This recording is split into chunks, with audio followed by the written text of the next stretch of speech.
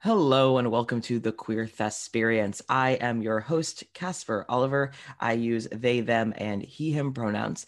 I am a asexual, non-binary performer, podcaster, immersion theater actor, basically anything I can get my grubby hands on, I throw myself into. And this is someone I am excited to talk with today because you were recommended to me by a coworker. We have a mutual coworker, Amber, I believe it Yep. was. Oh, Amber. Absolute delight. But we're not here to talk about Amber. We're here to talk That's a about different you. podcast. Amber gets her own podcast. Hi, everyone. I am Amanda, Amanda Noriko Newman. I am also asexual. I am also sort of like pansexual or panromantic, I suppose. And in the theater world, I also have multi hyphenates. I am an actor, writer, director, fight director, aspiring casting director. I'm also an immersion theater actor. I do a lot of things. Which I am learning is very common with entertainers. Yeah, I mean, it gets to a point where, I'm just trying to make my way in this crazy industry as best I can. So it's like, I have a lot of skills. Please hire me. Yeah, the more skills you got, the the easier it is to find some place to settle in. Eventually you'll find the thing that fits for you. Yeah, and you know what? What's one of the great things about it is that sometimes the thing that you find yourself super passionate about is a thing you never intended to pursue. You just sort of did. Oh, it's so true. It's yeah. That's sort of how I am with fight direction. I never intend. I also realized I don't know if I said I use she her pronouns, but I do. Totally forgot if I said that. Anyway, you didn't, and it also just right over my head. Nailed it. I'm doing so well. Yeah, I guess we'll start with the fight direction stuff because that's one of the things I've done, not recently as in the world of COVID, but before that was doing it fairly frequently. Yeah, and it's definitely a thing that I didn't exactly expect myself to pursue, which is weird because everything comes full circle. I started in theater by mistake because I was a competition fencer for 5 years. And then my middle school did The Princess Bride when I was in 8th grade. And I very distinctly remember one day I'm going to my locker and my English teacher, who knew I was a fencer, was talking to the drama teacher. And she sees me and I'm like, hey, Mrs. Fletcher. And she's just like, oh, hey, this is the girl I'm talking about. And I was like, okay, what did I do? I think I don't break rules generally, so I think I'm okay. And then he revealed that they were doing The Princess Bride and they needed someone to do the fight choreography.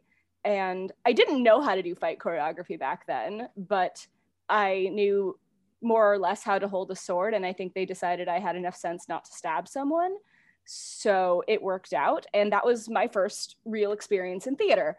And I thought it was fun and cool. And so I kept doing it sort of off and on through high school. And then I majored in theater in college. And then I am 5 feet tall and half Asian. So I never honestly thought I was going to get work as a fighter because I'm tiny. I am a tiny woman who, you don't always see that as the badass, so to speak. So I did end up getting cast in the show where I met Amber, called The Video Games, which was live interactive theater with stage combat stuff. And I auditioned for it kind of on a whim because I knew the producers and was like, well, they won't be mean to me if I mess this up. So sure, why not? And it worked out. And I discovered that I could do stage combat and could be hired doing stage combat. And so really decided to pursue that as part of my multi-hyphenate career. And then outside of the acting portion of it, decided to start choreographing stuff as well. That's cool. And so, because this isn't the first time that I've talked with anyone about stage combat and choreography of combat and stuff. Yes. And this is coming from someone who has taken one One singular stage combat workshop. That's more than some actors, and I do think it's an important thing that they should learn.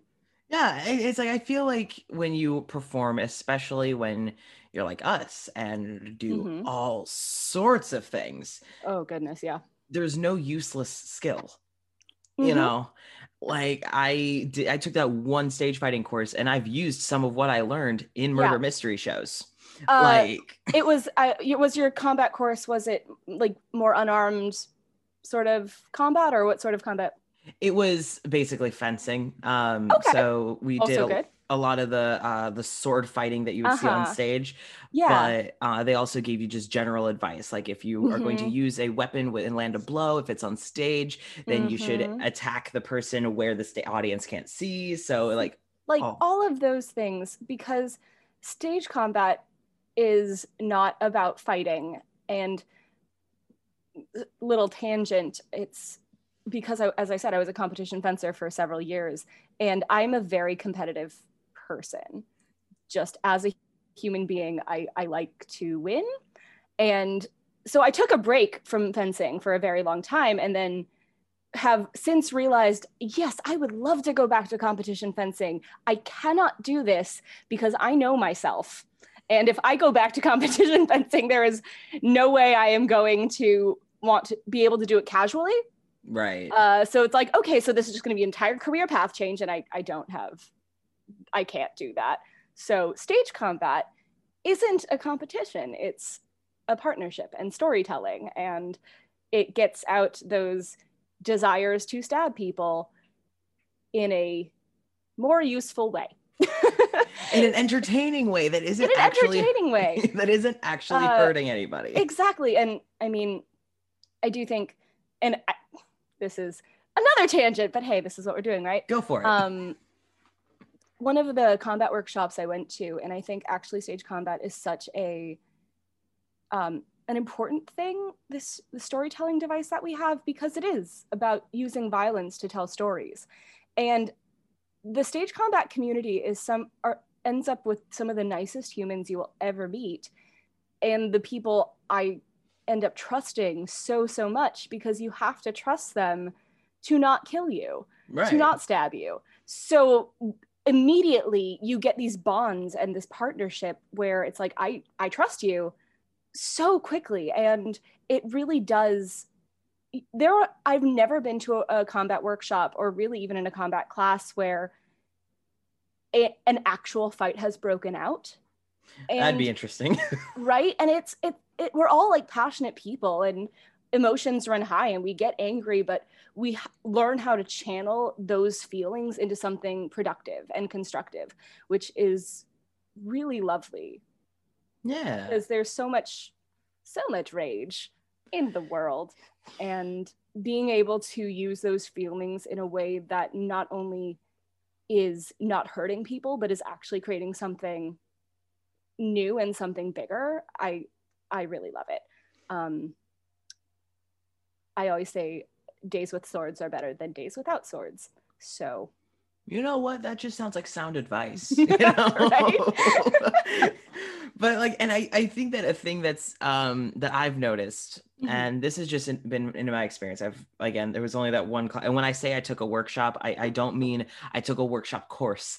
It was Mm-hmm. a 1 2 hour session. That was it. But with doing murder mystery shows, we Mm-hmm. have certain shows where there is room for physical altercations. Yep. And the Florida troupe, when I was director, would actually lean more into them. Like Mm-hmm. the whole like finale of Best Laid Plans, Yep. where Yep. I know that feeling. we actually have a one actor and I, Tristan and I, when we do it, we have like started planning out when it's safe again. We want to have a full on brawl in front of an audience. That would be so much fun. For the murder mystery actors who I've worked with, they definitely know if I'm on a Best Laid Plans, I'll be like, okay, so I know there are many ways to do this slap. I have my ideas, and we will work through it. And if you're comfortable with this is how we'll do it. And I think one of the most important things that an actor can learn to do is learn how to fall. Oh yes. Oh yes. Because not, and that's like such an important thing that I get very sad that people don't know how to do and actors don't know how to do, because you may never be in a sword fight on stage or in real life. I don't know your life.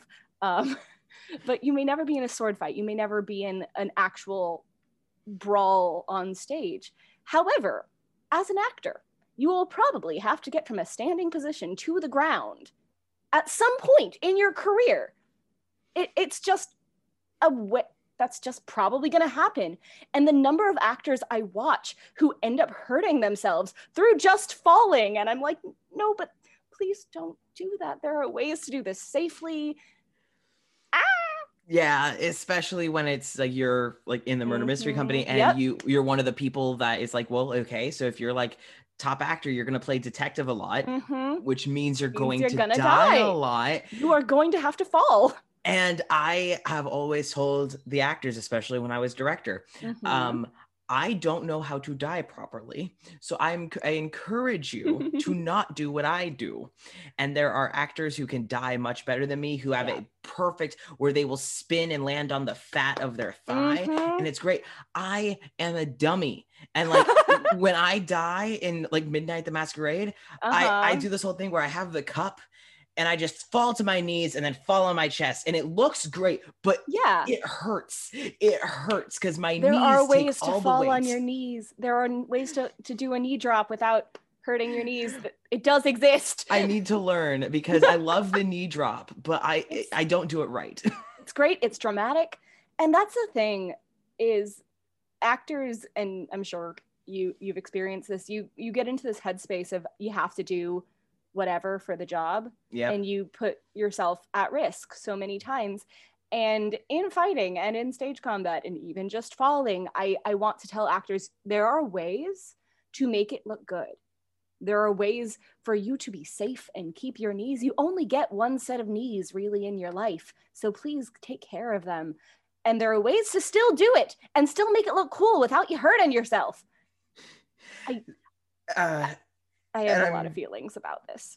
Which is fair because it's like a mixture of performance and also just taking general care of yourself. Yeah. Like I have also noticed that a lot of actors love to be thrown around and manhandled, because in so many shows that I've done, almost everyone almost everyone that I know prefers to be on the receiving end. Yes. than to be the aggressor. And I think if I remember correctly, I had a director once because I was in a show called Act of the Imagination, and there wasn't any combat, but it was before I came out as transmasculine, and so I was identifying very femininely. Yeah. And my character was to be grabbed by a man and shook, by her coat. Yeah. And the director made it very clear. And it's like, Casper has all the control in this situation because you are shaking Casper. And that's always stuck with me. And so I actually, I kind of want to delve more into that on your view and experience with that sort of. Yes. From most of my experience, actors mostly are not jerks. Mostly. Of course there are jerks. And because most actors, and that's not to say that actors don't get big heads and actors have, a lot of feelings that way, but for the most part, not 100%, but usually they do not want to hurt the person they are fighting with. They don't want to hurt their partner. Whether that is because they're not a jerk or just they don't want to get fired. Either way, they don't want to do that. So it is so much easier. And, I've choreographed all sorts of things, including like actual beatings and like fights and chokes. I did a show for Hollywood Fringe a couple summers ago. Goodness, how long has it been? I don't know. But a couple summers ago, where basically it wasn't a fight. It was like a beating in a stairwell where like this guy was like kicked multiple times and shoved into a wall and just like dragged up the stairs. It was hard. But for the aggressor, talking him through that was a lot harder than teaching the actor who is receiving the violence to take that violence, because there are ways to do contact like stomach punches and certain things to make them safe. And that's all a physiological thing. Whereas you have, as an aggressor, you have to put yourself in the headspace of, I need to be mean and aggressive and really violent and hurtful, but also not do that. Right. But also not do any of the things that my brain is telling me to do. And so many actors, for the most part, are timid in enacting this violence because they don't want to go over the edge, which is so good and so lovely. So that is a huge part. That has been my experience for the most part, is they don't want to actually hurt their partner. And because of that, they get scared. Yeah. And so it is part of my job as a fight director, and part of the recipient of violence's job as an actor to build that trust. Right. Build the trust in their partner of, if you ever end up going over the edge, I will stop you and I will let you know that. And as me, as the fight director, to be, hey, trust me, I know, and I will walk you through the steps to make sure this is safe and make sure this looks good. Yeah. Generally, that has been my experience on that. I don't know if that was your question, but yeah, I know. Like, it did very much go into like kind of the territory, because it's been more of a, I always joke, like my reasoning for explaining why people were more comfortable with being like thrown around versus being the aggressor is that we're just a bunch of freaking masochists. Like, that is also else very possible. would we go into the arts of all things? But I mean, that is also probably true. But your response makes a bit more sense. But oh no, it does delight me, because it's like there's also certain people, like in for example, Best Laid Plans with the Smack. I love to play the character who does the slap, who is the aggressor in that situation. That is my favorite character, but that is my least favorite part of the entire show, because everyone who ever plays the recipient has almost always been a very good friend of mine, and I'm just like, I don't want to hurt you. And so like we practice the stage smacks, like the smacking of the hand, or like I'll do the smack, they'll go with it, and then they will smack their hand somewhere else. There are so many ways to do it. There are ways to do slaps that look like they're for theater in the round. There are ways to do slaps so that it can sell from all points of view. And most actors who have been that character, when I'm on this, I'm like, okay, so I'm teaching you the in the round slap now. Yeah. This is how we're doing it. And what really sells it is how the person who's getting slapped responds to it. Because it can sound like a perfectly timed impact sound, and but if they just kind of and then don't really respond, it's But I mean, it's like I feel like I read somewhere, you never talk about a movie having a bad beginning, right? Right. You talk about, oh, the movie had a bad ending. That's because by the time you get to the end of the movie, if the ending is great, you have forgotten the fact that the beginning may not have been as strong, right? Right. So it's the same thing with a slap, when any sort of fight, whatever. If the ending sells it, they're going to be much more forgiving if the beginning was not perfect. Yeah, like there was two of my favorite stories that involve things like this. Yeah. Is one was a Best Laid Plans, where for once I was actually playing the character who got slapped, and that's only happened once in a 3 or more actor. And I told the gal who was playing the person hitting me, I was like, listen, if you don't feel confident with a stage smack, just hit me. Oh, I hate when people say that. No, I know. And like looking back, I shouldn't. But at the time, like she was so freaked out about the stage smack. And I was like, and I also didn't think that it would come to it. But the show was such a disaster. They were drunk by the time we got there. Oh, and I know. Those shows. Yeah. And so the time came for her to smack me. And like I told her, I was like, if you're gonna hit me, just give me a warning, grab me by the lapel and yank me. Yeah. If you yank me, I know it's coming. Okay. And so I had a heads up. She did it. It was great. And it echoed through the room. It didn't hurt. I don't know how she did it, but like my face was red, but it didn't hurt. And like I proceeded to fake cry and my hat and glasses flew off my head. And the entire audience, like that was the only moment the entire audience went dead quiet. And they paid attention. And this is when I was still her director. So she came to me immediately after and was like, I'm Are you okay? And I told her, I was like, I pulled her aside and just in character, I was like, that was amazing. And then walked up because it got the response that we wanted from the audience. Oh goodness. But the one time that the execution wasn't good, but the response was amazing. Was a planned smack midnight at the masquerade. One of our Lunas does a thing where when she quits, she slaps Reginald on her way out. If Reginald's played by one of us.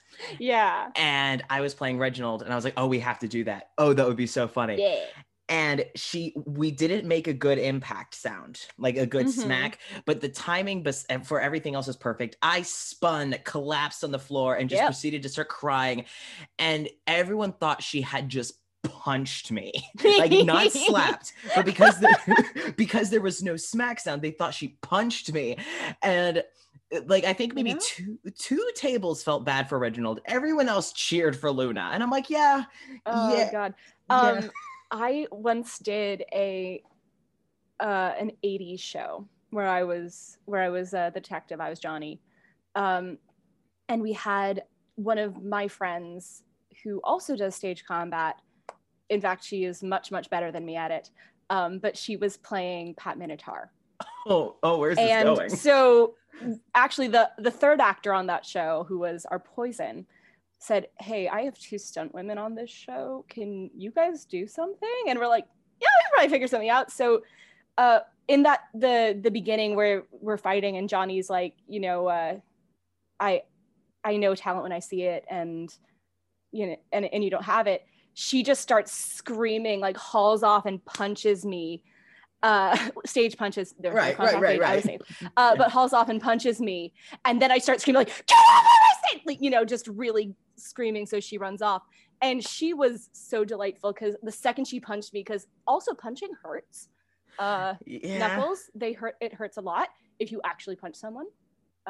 So she does that and then just like, like shaking her hand, like really playing it off, and I'm screaming at her. And after she walks off and yells, everyone else just like, oh, and I just turned like, she just punched me. And my favorite thing was like from the back of the audience, someone was just like, you're fine. And I'm like, really? Thanks, guys. Thank you for the sympathy. I'm gonna be dead in like 2 minutes. Thanks. Thanks, guys. So that's one of my favorite, like we just added, if you have people who are comfortable with it, if you have people who can do that safely, it's fun to do that sometimes. Yeah. And like I that's been done. There's this one actress and I the one who does when she's Luna, she smacks Reginald.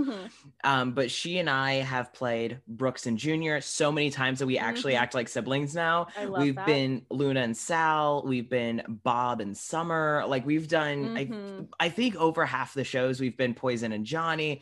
And we've made this game of how can we manhandle each other in every single show we do. And it's not even always fighting. Like when she's Summer and I'm Bob, if she needs to talk to me about passing out table teams, she'll grab me and shove me against a wall and make it look like we're having a fight, but we're actually just, and audiences love violence. Yeah. They just love the violence.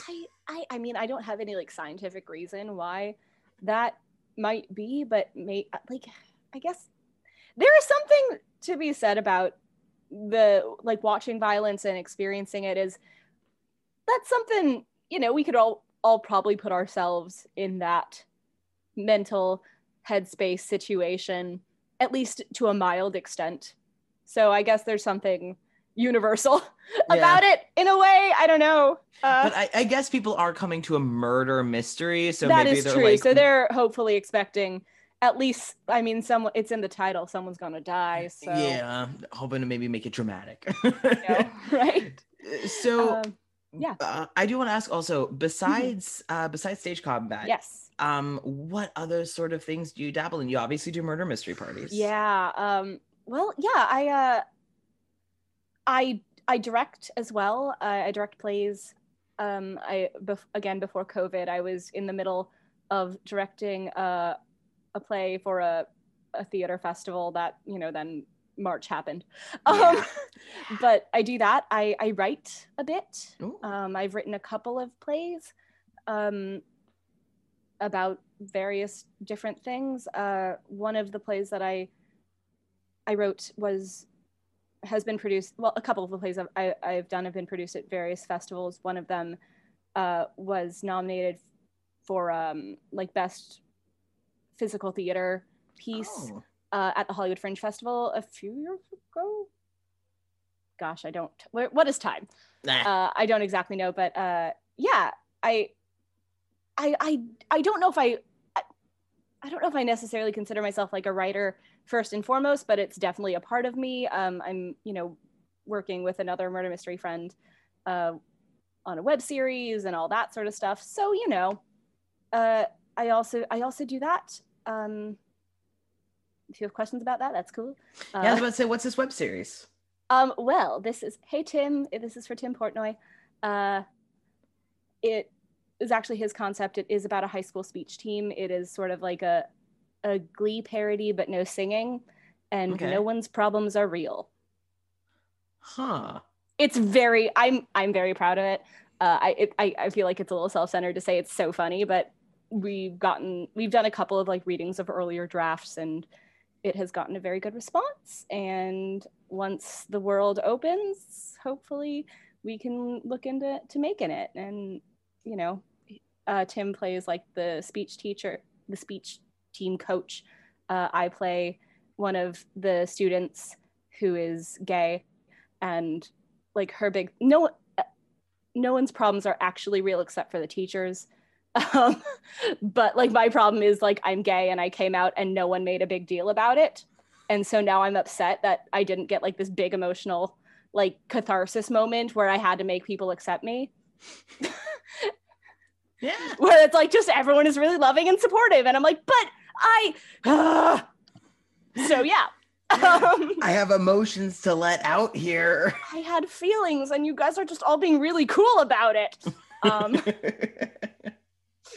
and yeah, a lot of other things happen in it, but it has been very fun to write and work on. So we'll see. Hopefully, it'll get made soon. Yeah, when the world is not, Not this. yeah, yeah. And I'm it's fine. I'm fine. It's fine. it's all fine. We're fine here. No, but that's actually the interesting thing that I keep hearing when I'm interviewing people Mm-hmm. again during COVID Yeah. is the amount of people who are taking this time, to make the most of it. Because I mean, we're in Mm-hmm. terrible times, and Yeah. I hate the term blessing in disguise because this is Yeah. just all Because not, but no, but making the most of it, yeah. and creating so much, Mm-hmm. and I think that's I beautiful. yeah. I feel like, and I'm very lucky in my situation. I've not had to worry about rent. I'm like there are a lot of things that I'm very fortunate for in this situation. I also have intense anxiety about it. So, that is how that goes.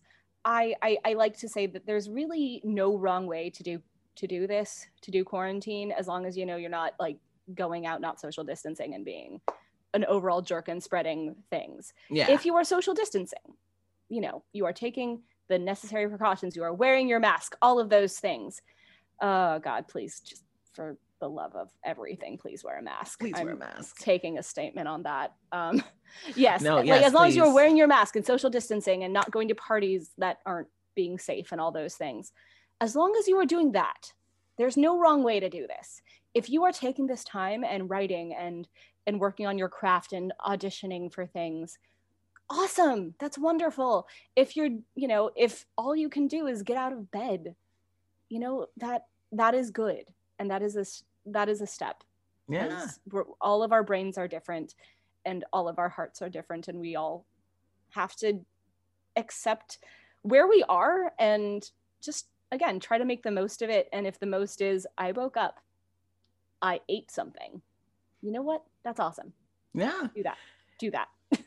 Like, you know, and you see people online like kind of comparing themselves, like in the Mm-hmm. sense of like this has been a thing for me personally, Mm-hmm. is like, you know, started all these podcasts, Yeah. and people have been like comparing themselves to that and saying that because they're not at this level that they're not doing well. And No. it's like, one, I'm doing this so that I don't think about any of this over here. Is that healthy? Probably not. But But it's how second, I'm coping. yeah. And second, it's like, as you said, as long as you're, even if you don't get out of bed, even if you stay in bed and just Mm-hmm. watch YouTube videos on your laptop, Mm-hmm. that is that can be a self-care day, Yeah. which is also super important. It's so important to take care of yourself, because that's how you move forward, because this COVID will end one day. One day. I don't know when. I don't know how much will be fixed soon. I can only hope. And like everyone in our industry, I have seen jobs disappear. I was supposed to, over the summer, I was supposed to be in Washington State doing a Shakespeare festival. Obviously, that did not happen. But like, we've all had things go away. And that is so hard, because half of our life is rejection. More than half of our job is rejection. Oh yeah. And so when you get something and then have to see it go through no fault of your own, it's like, well, shoot. Great. So the one thing, the one Yep. thing I got, and now that no longer exists. That's fun. Thanks. But yeah, it's so my point is, one day this will end. One day. And if the only way you can move on past this is to make sure you are there, is to make sure you survive it. And if all you can do to make sure you survive is to take care of yourself, well, great. You did Yeah. that, so that when this ends, then you can do the work you need to do again. You can't do the work if you have forced yourself into a breakdown or Yeah. forced yourself into worse. Like, there's no way you can move past that if you're not there to move past it, you know? So take Yeah. care of yourself. I Yeah. firmly believe that.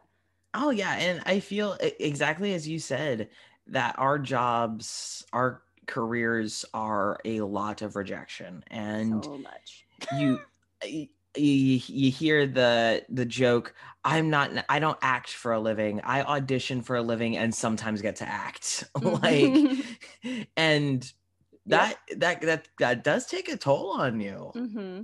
Yeah.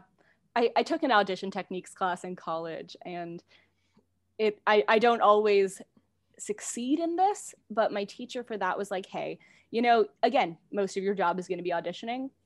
So pick the monologue, pick the song that you want, and for 1 minute in that day, you get to be Joan of Arc. You know, Yeah. for 1 minute, you get to actually be the person you want to be on stage. Yeah. And even if you don't get the opportunity to be more, well, for that 1 minute, when I auditioned, at least I got to be that. And Yeah. I don't always succeed in that mindset. And sometimes it is just like, oh my God, another audition and another rejection and all of that. And, but I try to keep that in mind, that you are still acting when you're auditioning. I try. Oh yeah.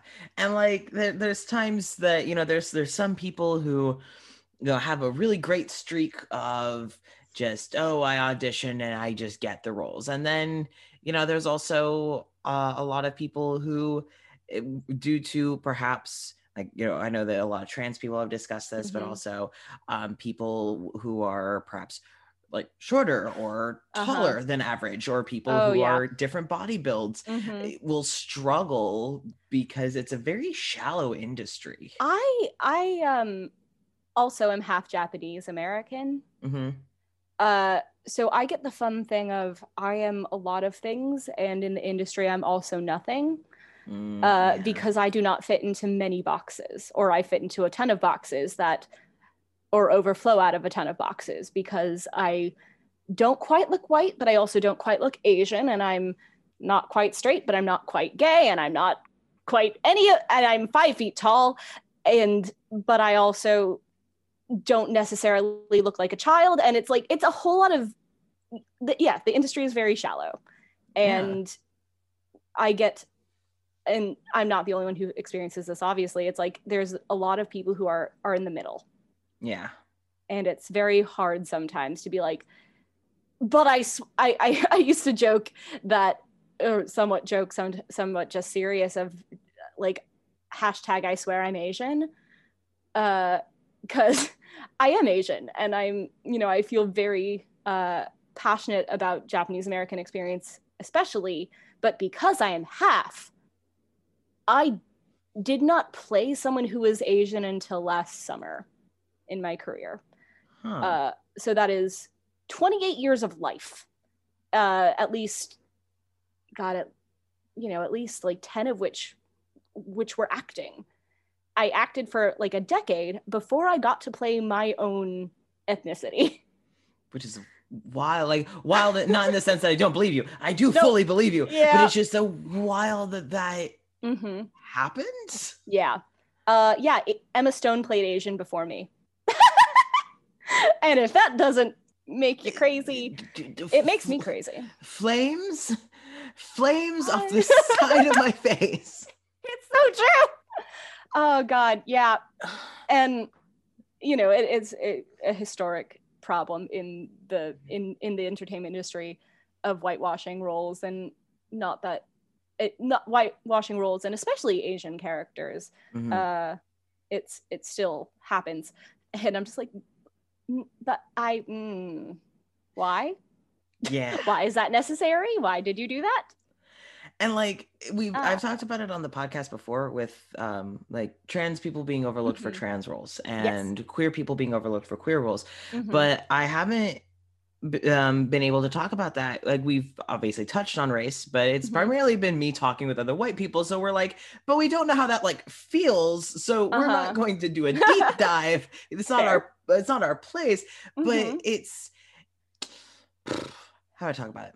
It's like the same issue with different roots and different expressions of different oppression. And so it's like the same core issue is that people are being overlooked for roles that they should be cast in. It is very hard to to be told you are not enough to tell your own experience. It's yeah. And well, tell me about the first time that you played a Japanese character.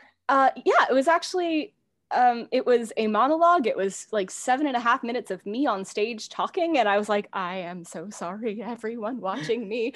I don't know if I'm entertaining enough for this monologue, but cool. It actually was very well received. I was very proud of it. There was that anxiety because it was just me on stage. It was for Hollywood Fringe last summer, where it was for a show called Paper Trails, and it was 3 very short pieces. Like, there were a couple, I was the middle piece between a couple of two-handers, and basically the theme that connected them all was sort of how we keep records. And so my story was the author, it was basically her story and her great-grandmother's story. Yeah, her great-grandmother's story. Of how the Japanese side of her family did not really know their last name, or her great-grandmother did not know her maiden last name. She had taken her husband's name, and then that sort of side of the family kind of didn't die out, but like just the records kind of fell to the wayside, and sort of how that all came together. And it was this really cool story of the way sort of how World War II kind of erased this part of her identity. And this was Japanese in Japan at the time, so not Japanese American, which is a whole nother experience. And that's my family's history, so we can talk about that too. But basically, in Japan, there's like a family book where like names are kept, and like the family book kind of had disappeared, and from her great grandmother's maiden name side, Mm-hmm. because she married up, like she married into Yeah. a higher status family. So she just sort of adopted that, and so it's like, well, hold on, what about all of that stuff? And how her great grandmother worked really hard to preserve the name and the status of the family she married into, but that name kind of went to the wayside. So it was interesting, and the author was telling it from her own perspective, more or less. And the author is also part Japanese American like me, so it was cool to be like, yay, I'm also half Japanese American, and I get to do this for once in my life. So yeah, it was cool. It was very cool, and it was that summer I was traveling a lot that summer. So I had told myself, you don't need to audition for Hollywood Fringe. It's fine. This is the year you won't do it. You'll relax. And then like 2 weeks before Fringe, a friend of mine tagged me in a post saying they were looking for a Japanese American actress. And I'm like, well, I don't know if I have time, but I really want to actually play my ethnicity for once in my life. So cool. And then I got it, and it was great. And it's still like I do want to definitely kind of talk a little bit, if Yeah. you're fine with it, Yeah, more please. about your experience with being a Japanese American performer. Mm-hmm. Yeah. And like, because you often talk about the lack of representation. Yes. Like my fiance is Asian American. Her mother's Filipino from the Philippines, Cool. and she's like always grasping for representation Mm-hmm. of something that she can relate to. Yeah. And it's It's hard. usually caricatures more than Yep. characters. Yep. Oh, it's a whole thing of like, wow, these are people with Yeah. feelings and emotions, and we don't always treat them as such, which is dumb. Uh, yeah. Well, so I am fourth generation Japanese American. So my great grandparents were the ones who came to Okay. America. Okay.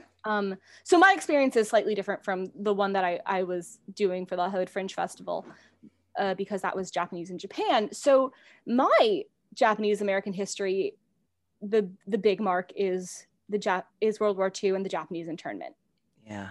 That's a big part. My grandfather and my mother's parents were both in camps, um, and also the other part of this is the 442nd Regimental Combat Team. Have you ever heard of the 442nd Regimental Combat Team? I have not. All right, so soapbox moment. Give it. The 442nd Regimental Combat Team was the the 100th Battalion, the 442nd Regimental Combat Team, and the Military Intelligence Service. All, especially the 100th and the 442, those were the Japanese American soldiers during World War II. They were a segregated unit during World War II. And the Military Intelligence Service had a Japanese section and a German section for like translation stuff. For their size and length of service, the 100th Battalion and the 442nd are the most decorated unit in American history. Wow. And no one knows about them. You wonder why. It's because you have to acknowledge that Yeah. while they are, winning medals and like Purple Hearts and medals of honor, you have to also acknowledge the fact that while they're doing this, their families are still in camp. Yeah. Are still imprisoned with no trial. And we don't like to acknowledge that we ever had camps on our grounds, and do again now. Mm-hmm. Yep. A few years ago with my grandfather, before he passed on, we went to the site where his camp was, and he was interned at the Gila River Camp in Arizona. And the Gila River Camp especially is interesting because it was on a Native American reservation. So not only have we, all, and I'm not First Nations, so I cannot really speak on that experience. But not only did we take this country from these people and put them on reservations, but then we took this other group of people and stuck them there. And it's In like, camps. well, in camps. And I'm just like, cool. So all of this is terrible. Yeah. Bad. So my experience with that, and it has taken me, especially because I am half, it has taken me a while to sort of come into this part of myself, to sort of accept this as like, oh no, this is my story too. It's not just this thing. And it's been a bit of a journey with that, as especially once I graduated college and I started going to, like, they have reunions for like friends and family of veterans, of the 442. It's friends and family of Nisei veterans. Nisei meaning they are the second generation, so they are the children of the people who came over from Japan, and that's generally the World War II generation. Yeah. So friends and family of Nisei veterans, and there are reunions for that. And so as I've gone, and I've been very fortunate to also travel to France and Italy where these battles were fought. Right. I'm very fortunate to have experienced these things. And as I've done that, it's opened my eyes to not just how much they were wronged because of the camps, but how much they were wronged because they have been ignored. And there are stories that I hear of the kinds of stories where I'm just like, that should have been a movie already. Yeah.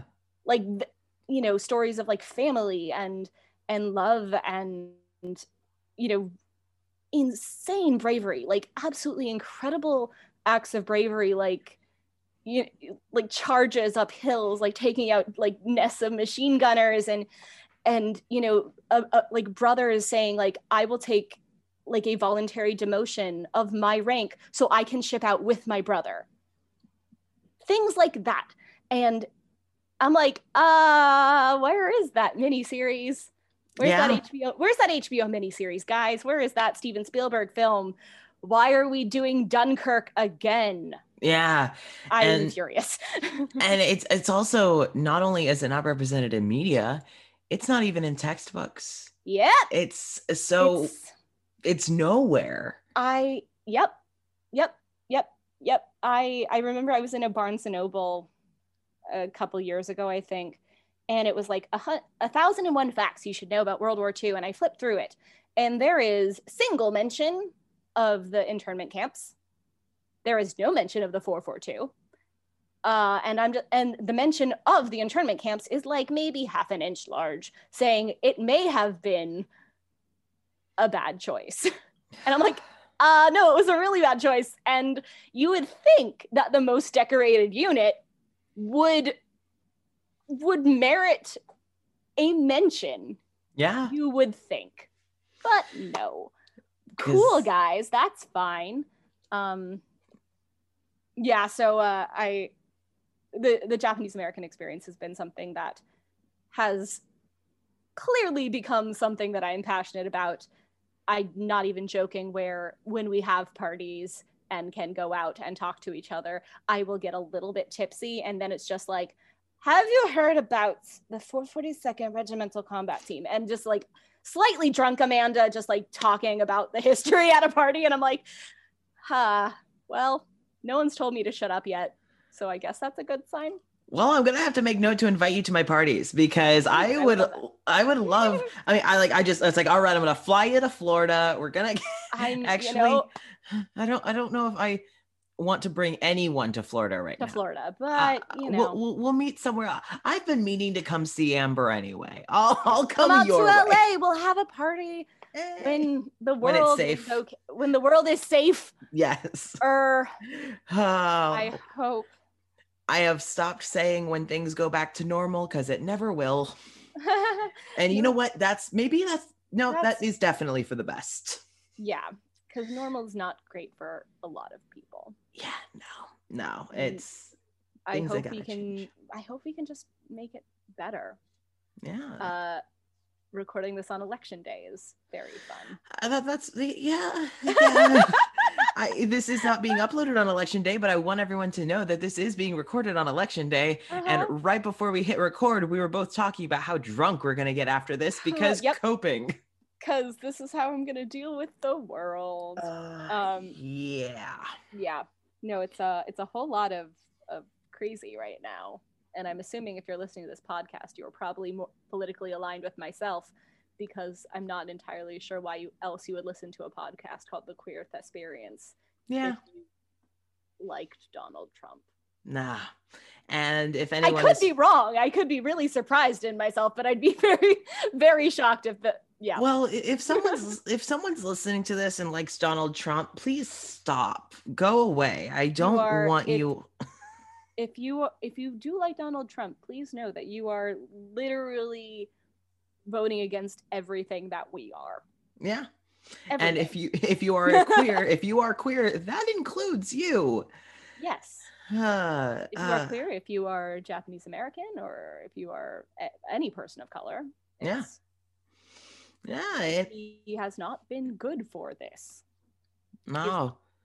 And you see a lot of queer people talking about, like, you see like the groups like Gays for Trump or Nessa read an article earlier today talking about why a good amount of like Filipino immigrants are voting for Trump, and she and her mom are both like, yeah, they're both like, no. I have not seen too many like, I'm sure there are people who are in the Japanese American community who are voting for Trump because the world is a mess. Yeah. But the most that I've seen has been like a Japanese American group that I think voted for him in 2016 and has since regretted everything. And I'm like, I don't know why it took you this long, but okay. Yeah. But here you are. Yeah. And like a lot of Nessa's mom and her aunts, who are her Tita Ning Ning and Tita Bing Bing, one of them lives in Mississippi and another lives in Hawaii. And both, like, all of them are like, just listening to them all talk. Granted, they sometimes start speaking in Tagalog, and I can only tell by tone what they're saying, but they obviously are very unhappy about the current state of things. And I'm like, I don't know what you're saying, but I'm willing to bet I agree with you. Like, yes, agreed. Yes, that. I don't know exactly what, but yes. But I know you as a person, and I know that tone of voice, mood. Like, oh my gosh, right? Yeah. But one of the things that I do love about the entertainment and arts world, is while there is a lot of problems with how I've worded it in the past, and this is my belief, and I'm sure some people don't agree with me, is that the industry is very flawed. The community is beautiful. There are beautiful people. I mean, there's obviously very flawed and very bad people, but like the system in which the entertainment industry is built is inherently flawed and is just screwing most of us over for one reason or another. But there are so many beautiful people, and like, you find the indie films or the indie projects, and the small production companies are usually where the gems and the changes are happening. Yeah. There is, when people discuss moving out to Los Angeles to try to make their careers, there is always a statement of like, you have to find your people. And the good news is there are people to be found in everything. Like, I'm sure we've both found people in murder mystery. We've found, like, I've definitely found a lot of my community in the stage combat, like, stunt world. Like, it's interesting because the past few months have been very disheartening for many people, of course. But and I'm not saying that I am special in this way, but I've become slightly misanthropic. I once was very certain that people are at their heart good. I hate the fact that I don't know if I believe that now. But what I will say about this view that I am slowly possibly adopting, much to my chagrin, is if that is true, then I'm a very lucky person. Because even if everyone, or a lot of people are at their heart bad, I have somehow managed to find the good people. And I try to take comfort in that, because I cannot say that the people I love and the people I've worked with and continue to want to work with, because obviously you work with the people who are like, nope, never again.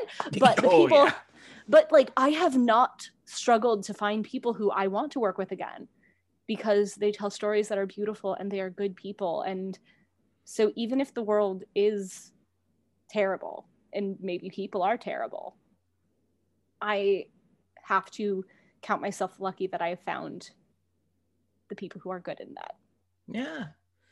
You know? And, maybe, and I think that a lot of people, like, one of the reasons I like to believe that there's good in everyone is because I'm like, there is good in everyone. So help me God. Because There if better be, there's right? not, there had better be. I think, we're artists. Yeah. We have to find that, right? Yeah. Because as an actor, you sometimes play people who are not great. Oh, And you can't play people who are not great as not great. right. Because you cannot judge them for that, right? Yeah, right. So as artists, we have to find that Yeah. in individuals. And I feel like, and I've been told this is a thing that someone who I had on a while ago mentioned, that this is a trait of actors, but also a trait of queer people. And I thought that was a very interesting correlation, where we kind of just naturally look through other perspectives. Whether or not we agree with them is a totally different thing.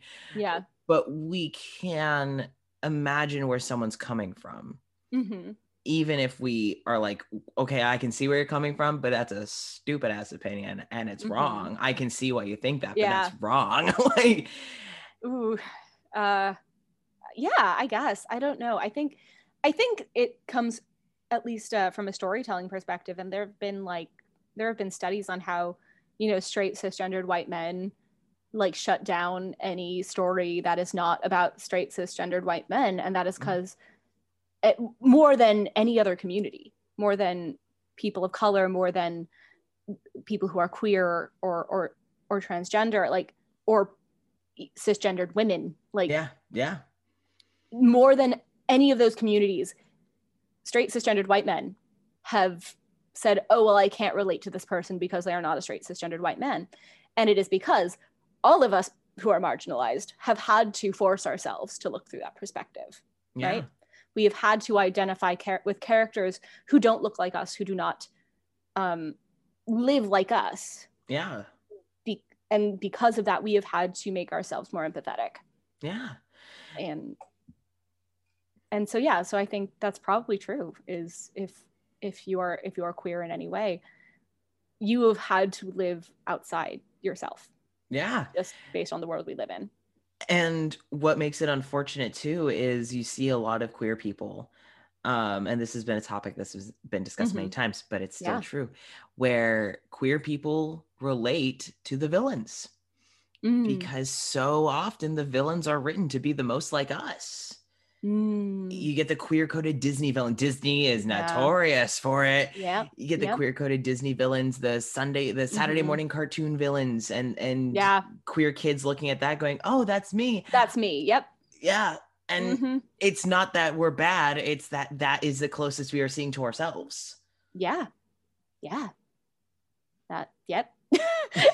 I don't know how to say it other than, no, you're right. And it's sad that that's how we have to live, but I mean, yeah, that's kind of how things are written. And when I remember when I watched the Avengers the first time, and I'm like, oh, I'm Bruce Banner.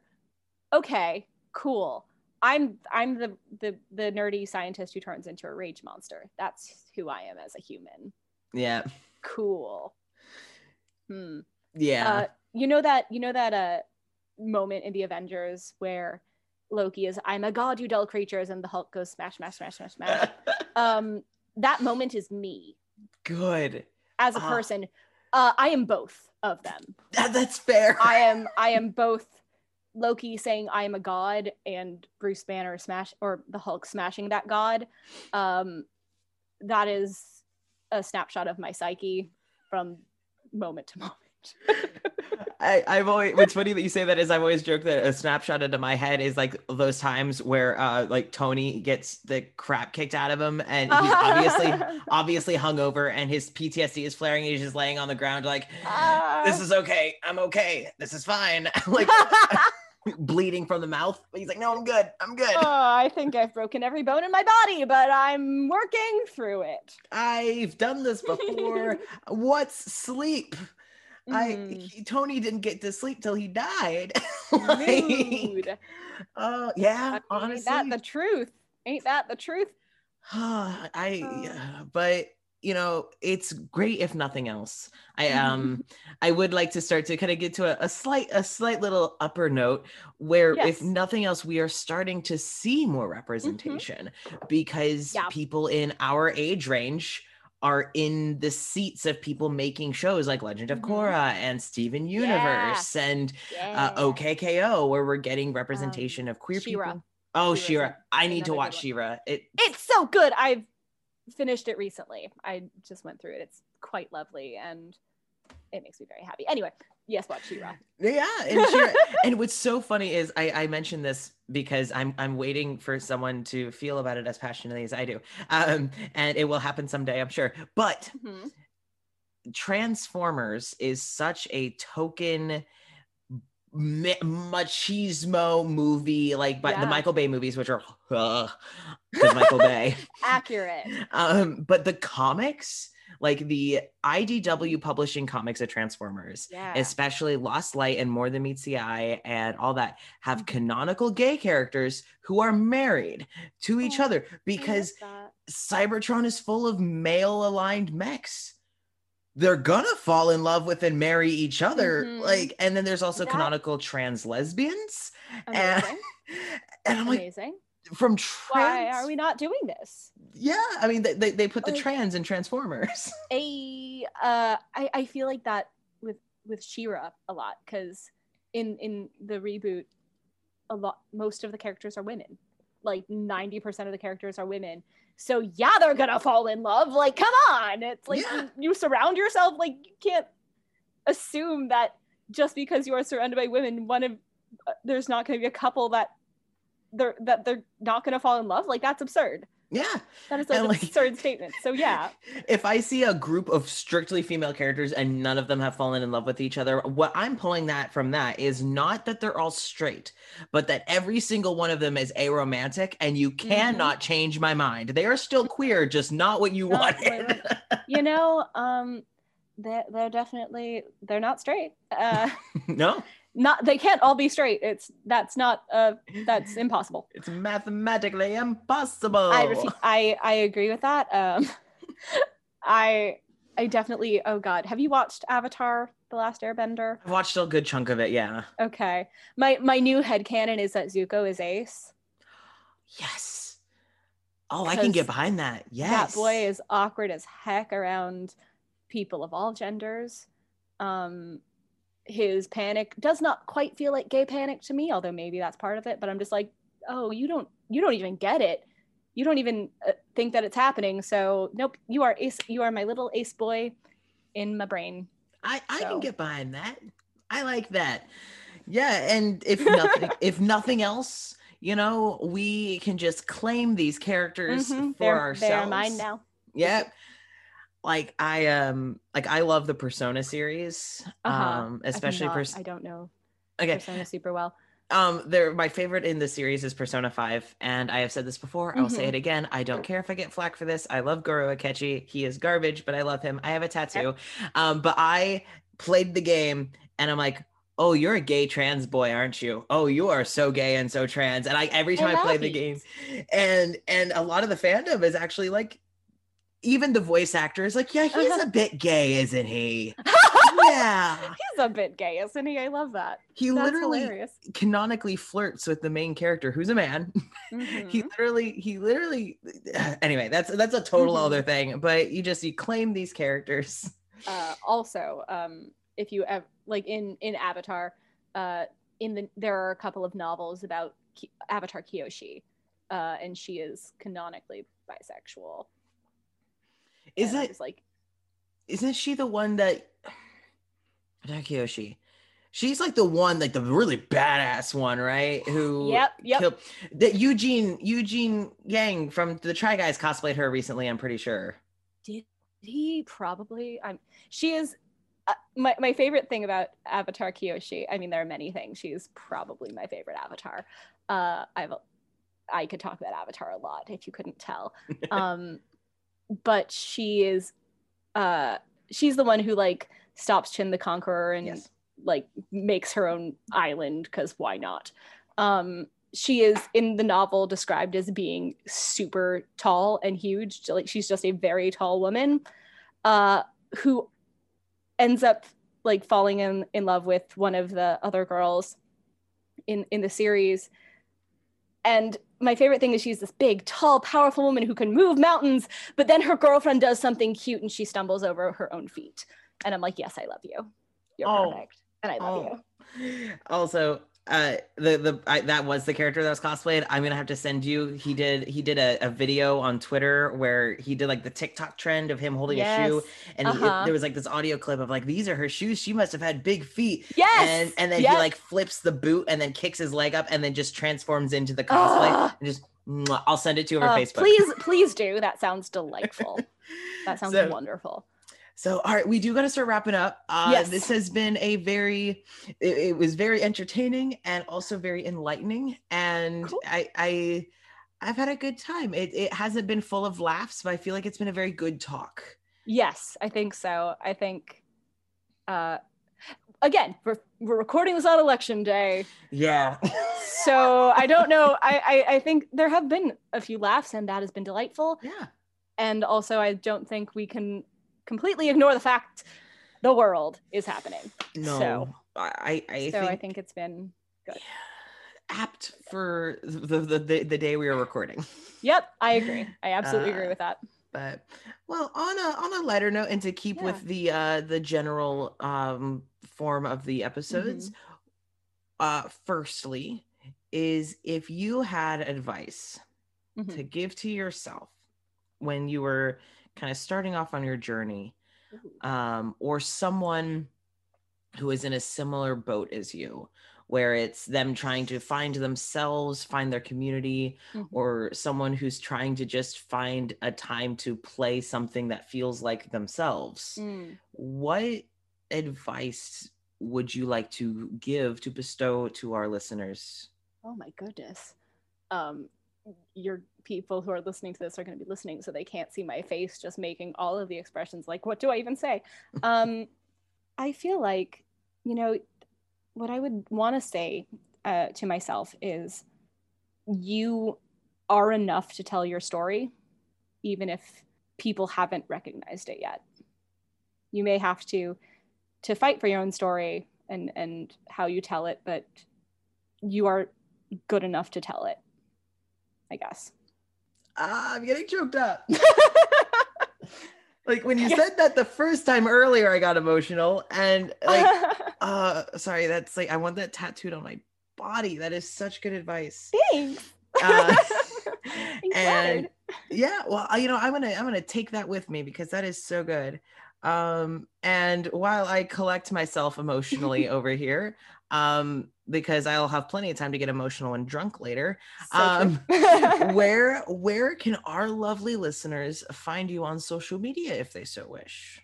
Well, I am on, I guess my main social media platform right now is Instagram. I have a Twitter that I think I've basically retweeted like political things recently.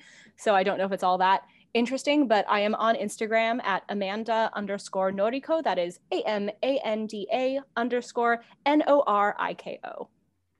And that is my Instagram, where I will post acty things, makeup things, nail polish things. I also like to do makeup and nail polish. It helps calm my brain. And also a lot of recently political things. Because the world. Yeah, all things considered. Yeah. But that's, I suppose, my most active social media thing. All right. And if you're listening to this, well, I mean, obviously you're listening to this. You completely blocked it out. You put on a podcast and listened to nothing. Yeah, you played it and then muted it. Thanks for the algorithm, but Oh, why'd you do that? yeah, exactly. I will put your Instagram handle in the description so that people can go find you, of course. And for obligatory podcast ending. You can also find us on Instagram under Queer Thesperience, and we will tag her account on our promo image when we make it, so you can find her through there. You can also find us on Twitter under just Thesperience, which is a play on thespian and experience. We are currently at the schedule of every other Friday. We upload interviews with other queer entertainers from all across the entertainment industry, all across the queer community. Everyone has a place to share their voice here. And it's so exciting to bring on everyone. So be sure to follow us, and the drill. If you like this, give it a rating, and it helps our boosts and blah, blah, blah, all that jazz. And if you have made it this long, why not last just a few more minutes? Because at the end of this, will play a trailer from another queer podcast that I personally think that you should go investigate and check out and see if it's up your alley. But before that, this is Casper and Amanda signing off. And remember, all the world's a stage, so give them one heck of a show. Until next time, bye-bye. Bye. Hello, hello, ghouls, ghosts, goblins, and everything in between. Welcome to Across the Veil with host Emma and Zelda. We're two amateur cryptozoologists on a mission to explore the things that lie beyond. Beyond what? I don't know. The veil? It just sounds poetic and mysterious. True. Learn about cryptids, folklore, monsters, and things that are just kind of haunted. Anything that seems a little otherworldly and strange. Just like us. New episodes out every Thursday on all of your favorite podcast platforms like Spotify and Apple Podcasts. Follow us on Instagram at across.the.veil and Twitter at acrosstheveil1. We hope you join us next time. Across the Veil.